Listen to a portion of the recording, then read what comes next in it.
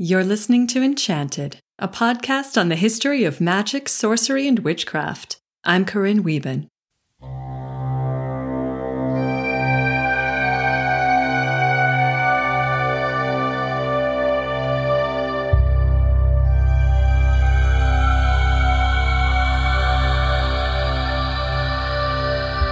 If you're familiar with the story of the Three Musketeers, you may also know its arch-villain, Cardinal Richelieu.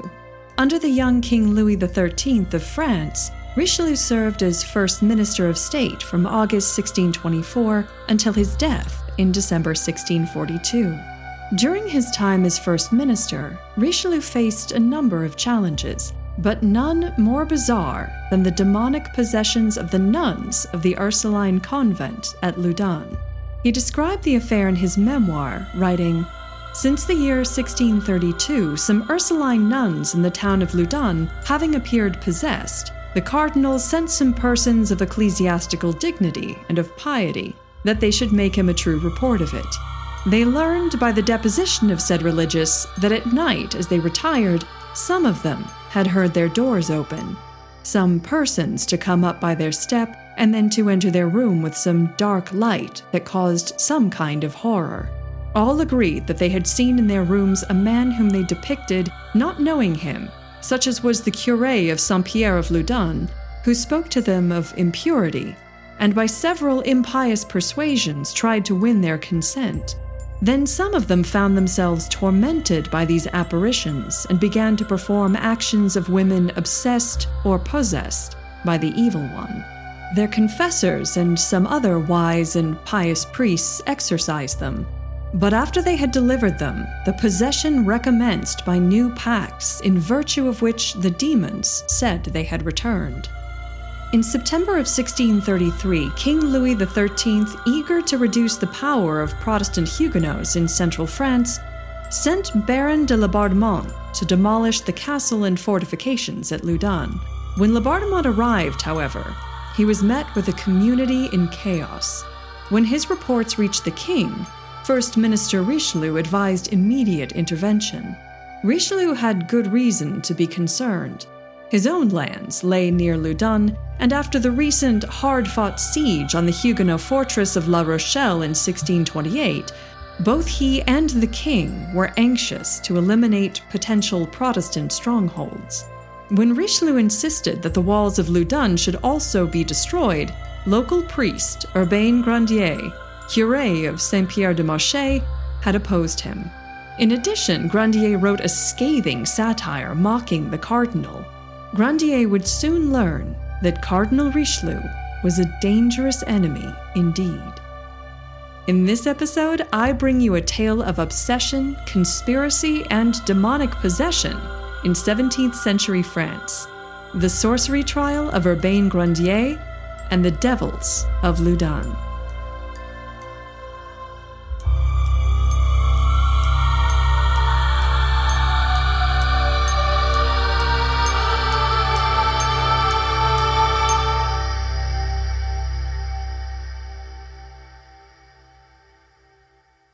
This was not the first demonic possession in an Ursuline convent. Records from this era report possessions in at least half a dozen other Ursuline houses throughout France. The Ursuline order was a relatively recent invention, originating in 1572.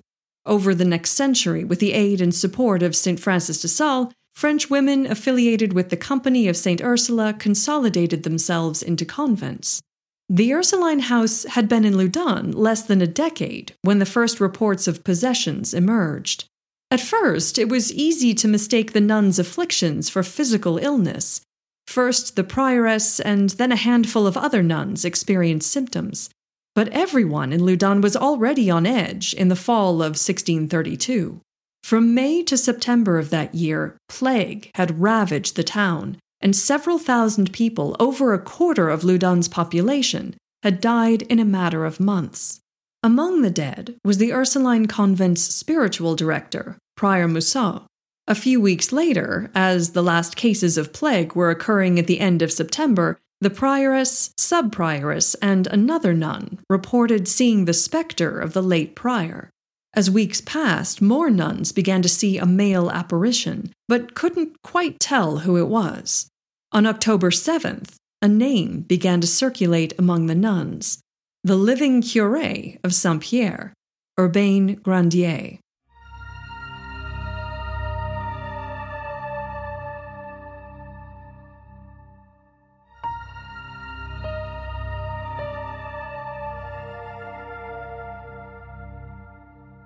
After the death of Prior Mousseau, the prioress, Jeanne des Anges, reportedly had wanted Grandier to be the Ursulines' new spiritual director.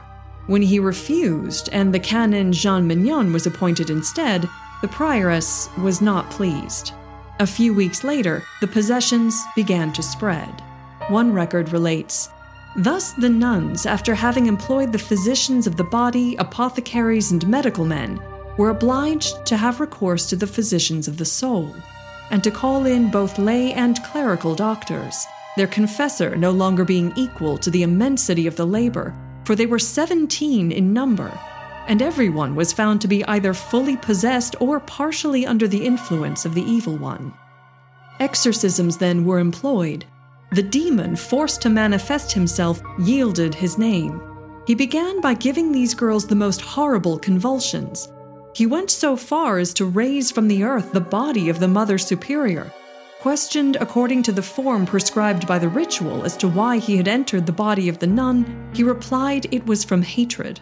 But when being questioned as to the name of the magician, he answered that it was Urbain Grandier. Profound astonishment seized Canon Mignon and his assistants. They had indeed looked upon Grandier as a scandalous priest, but never had they imagined that he was guilty of magic. As the possessions dragged on and the exorcisms grew more and more involved, the nuns' symptoms became more shocking to the growing crowd of priests and officials. According to one account, when the exorcist gave some order to the devil, the nuns suddenly passed from a state of quiet into the most terrible convulsions, and without the slightest increase of pulsation.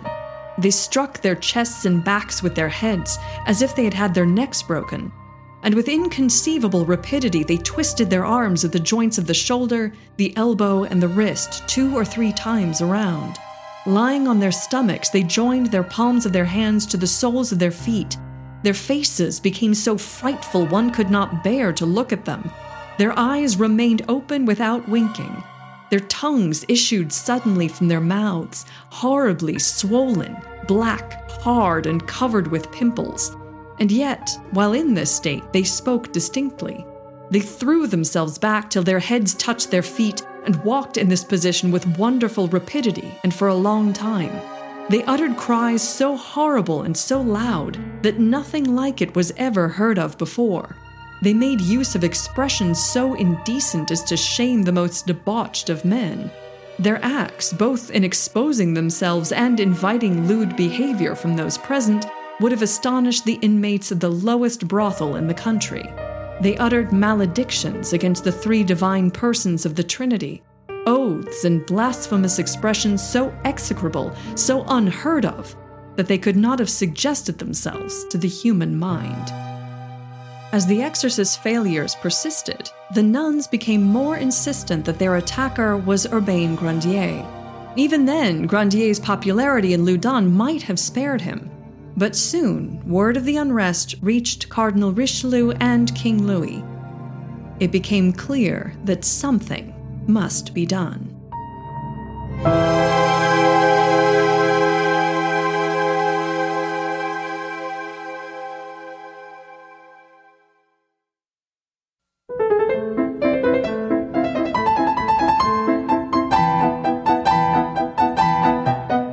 Urbain Grandier was an outsider in Loudun. Born in Mayenne, one of 6 children, at age 10 he joined his uncle, a canon, in hopes of a career in the church. He attended the best school available, the Jesuit College of La Madeleine in Bordeaux, and was ordained a priest at the age of 25.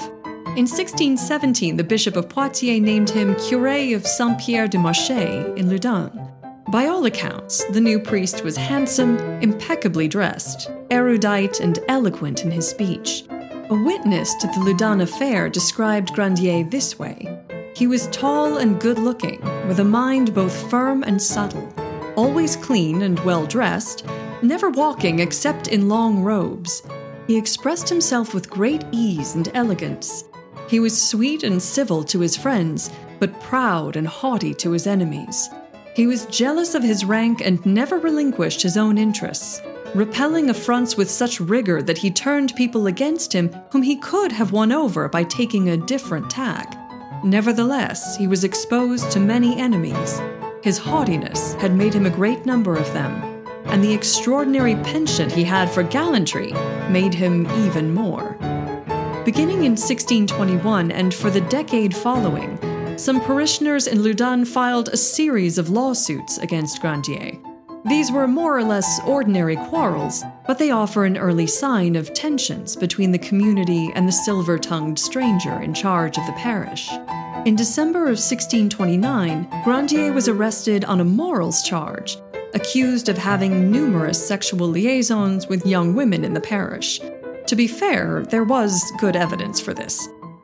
Following the untimely deaths of René de Brou, a royal councillor, and his wife, their youngest daughter, Madeleine, shared her aspirations to become a nun with her priest and confessor, Urbain Grandier. He discouraged her, however, insisting she could do more good works in the world than in the cloister. Grandier then wrote a treatise against clerical celibacy, arguing that priests ought to be allowed to marry. Madeleine was convinced. Instead of a nun, she became Grandier's mistress.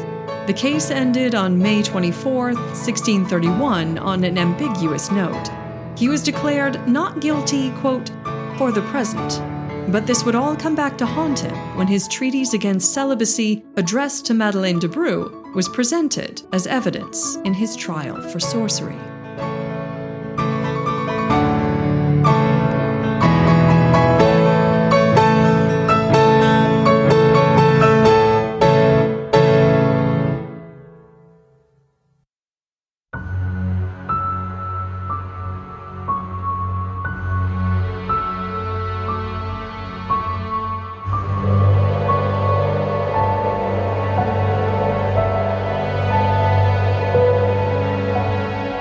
On October 11, 1632, the Ursuline nuns officially denounced Urbain Grandier. However, local officials lacked the power to move against the popular priest. One account blames the tensions between Catholic officials and Loudun's large Protestant Huguenot population. One witness viewed Grandier's association with the Huguenots with particular suspicion, writing, "Grandier, prepared for all contingencies, had already taken his measures. Many of the magistrates belonged to the new religion and were favorable to him. Looking upon him as a secret adherent, they served him as he expected." All might have been well had Cardinal Richelieu, King Louis XIII, and Baron de Laubardemont not gotten involved in November of 1633. Grandier was arrested in December, and for the next 2 months, officials collected the testimonies of witnesses, including the nuns themselves. One account relates, "As regards the nuns, they deposed that Grandier had introduced himself into the convent by day and night for 4 months, without anyone knowing how he got in, that he presented himself to them and tempted them to indecent actions, both by word and deed. The Mother Superior and 7 or 8 other nuns, when confronted with Grandier, identified him, although it was ascertained that they had never seen him, save by magic." Royal officials searched Grandier's home and seized, among other things, quote, "a certain writ in form of a treatise on celibacy in the hand of Grandier to prove that priests may marry," and, quote, 2 copies of a letter from the bailiff of Loudun to the prosecutor general of Paris to persuade him that the possession of the Ursuline religious was a fakery. Also reportedly found among Grandier's papers were 4 pacts with the devil, written in the priest's own hand. From July 8th to August 18th, 1634, the trial of Urbain Grandier for sorcery and the possession of the nuns of Loudun dragged on. As it did, people in and around Loudun began to cast doubt on the truth of the possessions and began to complain about the methods of the exorcists. The danger of unrest became so great that in response, Laubardemont, on the king's authority, publicly outlawed any criticism of the proceedings, decreeing that anyone found attempting to interfere in the exorcisms or cast doubt on the possessions would be fined at least £10,000 and subject to corporal punishment. Even under torture, Grandier insisted on his innocence, but to no avail. He was found, quote, attainted and convicted of the crimes of magic, maleficence, and possession occurring through his act in the persons of certain nuns of the town of Loudun. As part of his sentence, Grandier was made to do penance by walking, quote, bareheaded, a rope around his neck, holding in his hand a burning torch of the weight of 2 pounds before the principal gate of Saint-Pierre-de-Marché and before that of Saint Ursula of the said town, and there, on his knees, to ask pardon of God, the King, and justice, and that done to be led to the public square of Sainte-Croix, to be there tied to a stake, and his body to be there burnt with the pacts and magical inscriptions now in custody of the court, together with the manuscript book written by him against the celibacy of priests, and his ashes to be scattered to the wind.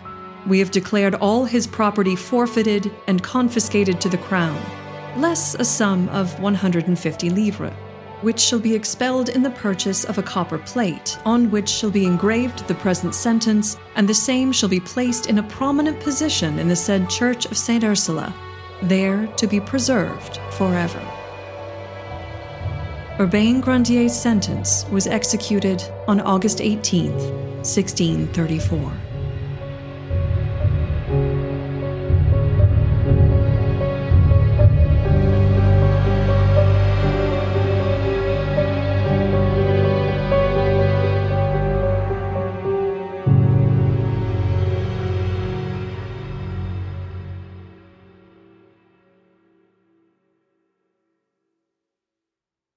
The focal point of the possessions and of the testimony against Urbain Grandier was the prioress of the Ursulines of Loudun, Jeanne des Anges. From her earliest years, Jeanne knew what she wanted and did whatever it took to get it. When a childhood accident left her disfigured and her parents determined to, quote, give her to God, she knew that the Benedictine rule was too harsh for her to live by. She wanted instead to join the Ursuline order in Poitiers.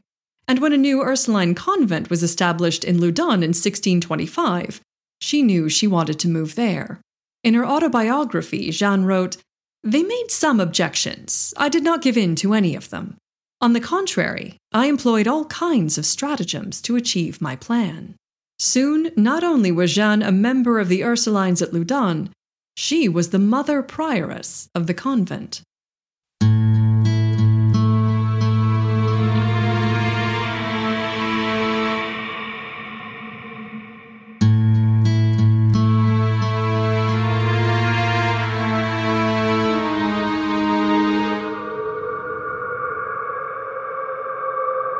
The one thing she wanted, but did not get, was Urbain Grandier. When the nun's spiritual director died in the summer of 1632, Jeanne reportedly angled to have the handsome and elegant Grandier appointed as his replacement. For reasons unknown, Grandier refused.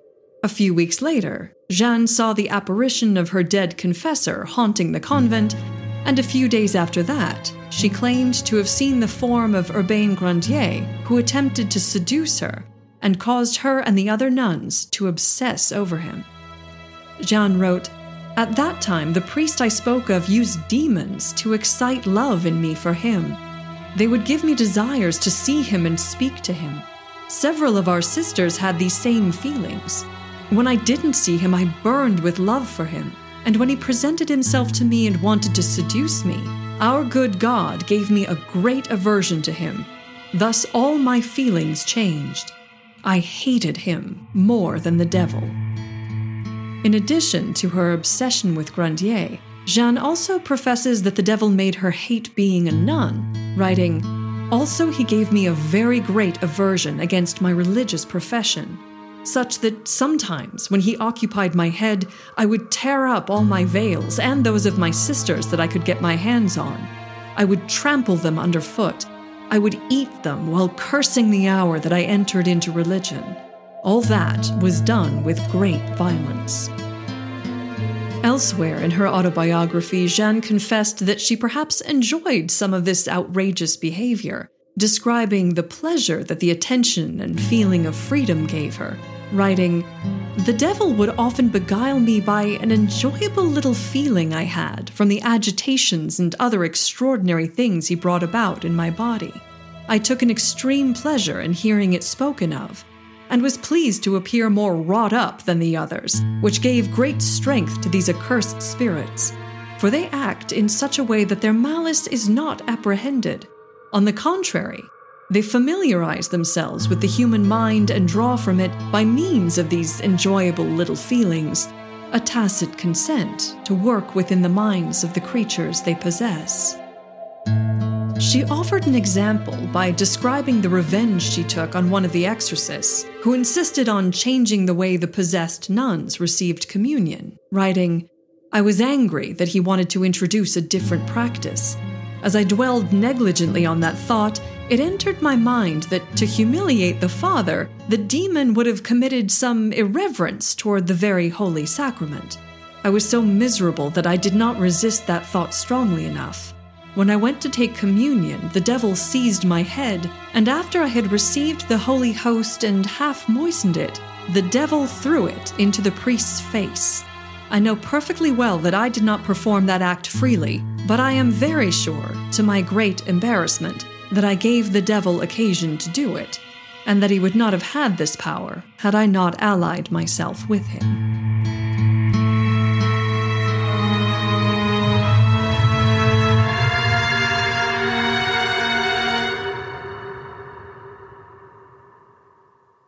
Only after Urbain Grandier was convicted and executed did the nuns begin to find peace. In June 1635, nearly a year after Grandier's trial, the exorcist confirmed that Jeanne had been miraculously freed of the demons that tormented her. According to one account, on their exit, the demons gave her 3 wounds near her heart and inscribed the names of their conquerors on her left hand: Jesus, Mary, Joseph, and Francis de Sales. In spring of 1638, returned to her former health, Jeanne embarked on a 5-month tour of France to display the miraculous writing on her hand. In addition to the throngs that came daily, she met some of France's most elite, including the king's brother, the Duke of Orléans, the Archbishop of Paris, Cardinal Richelieu, and even King Louis and Queen Anne. An epilogue to this story comes from Balthazar de Montcogny, a skeptic, who claimed to have visited Jeanne and her miraculous hand in 1645. Of this encounter he wrote, "With the tip of my fingernail, with a light touch, I removed the leg of the M of the word Maria, which surprised her greatly.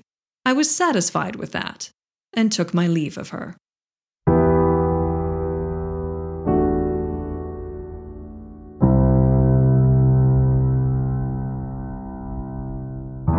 What to make of the affair of Loudun? The whole story has the feel of an epic tragedy, and, in fact, has gone on to inspire 2 novels, Swedish author Eyvind Jansson's Dreams of Roses and Fire, and English author Aldous Huxley's Devils of Loudun, a play, John Whiting's The Devils, an opera, Krzysztof Penderecki's The Devils of Loudun, and 2 films, the Polish-language Mother Joan of the Angels and Ken Russell's English-language The Devils. Replete with sex and violence, the story of the possessions of Loudun had become almost impossible to separate from the more speculative retellings. What does seem clear is the complicity of Jeanne des Anges, if not the rest of the Ursuline nuns, in the prosecution and eventual execution of Urbain Grandier. For women and girls who were accustomed to a life isolated from public view, a few seemed to relish the chance to appear before a crowd during their public exorcisms. For an ambitious and clever young woman like Jeanne, the desire to rail against the strictures placed on her against her will, and, after her conversion, the chance to appear before crowds as a kind of living holy relic, must have been irresistible. As one witness to those exorcisms, English writer Thomas Killigrew wrote, "Arriving to be exorcised, those girls are put on a bench, their heads laid on a pillow, their hands in handcuffs that are easily broken with the slightest effort, and tied onto the benches with 2 straps, across the legs and the stomach. At first, all this gives the impression of chaining up lions, but as soon as the demon appears, the girls are untied and left in complete freedom, so that they are bound as girls and set free as demons."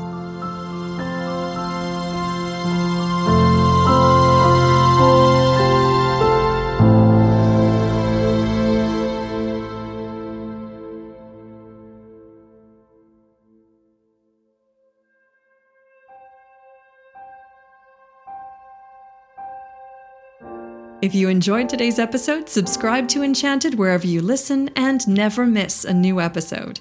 This episode was produced by me with original music by Purple Planet. You can find them at purple-planet.com.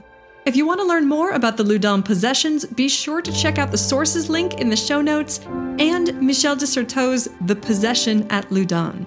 Special thanks to Enchanted's Patreon patrons for supporting the production of this and every episode. If you want to help support Enchanted, please visit patreon.com/enchantedpodcast. While you're at it, why not rate and review Enchanted on Apple Podcasts, which helps new listeners find us. You can get in touch with me via email at enchantedpodcast@gmail.com, or follow on Facebook, Instagram, and now Tumblr at Enchanted Podcast, and on Twitter at Enchanted Pod. As always, for more information and special features, visit enchantedpodcast.net. I'm Corinne Wieben. Thank you for listening and stay enchanted.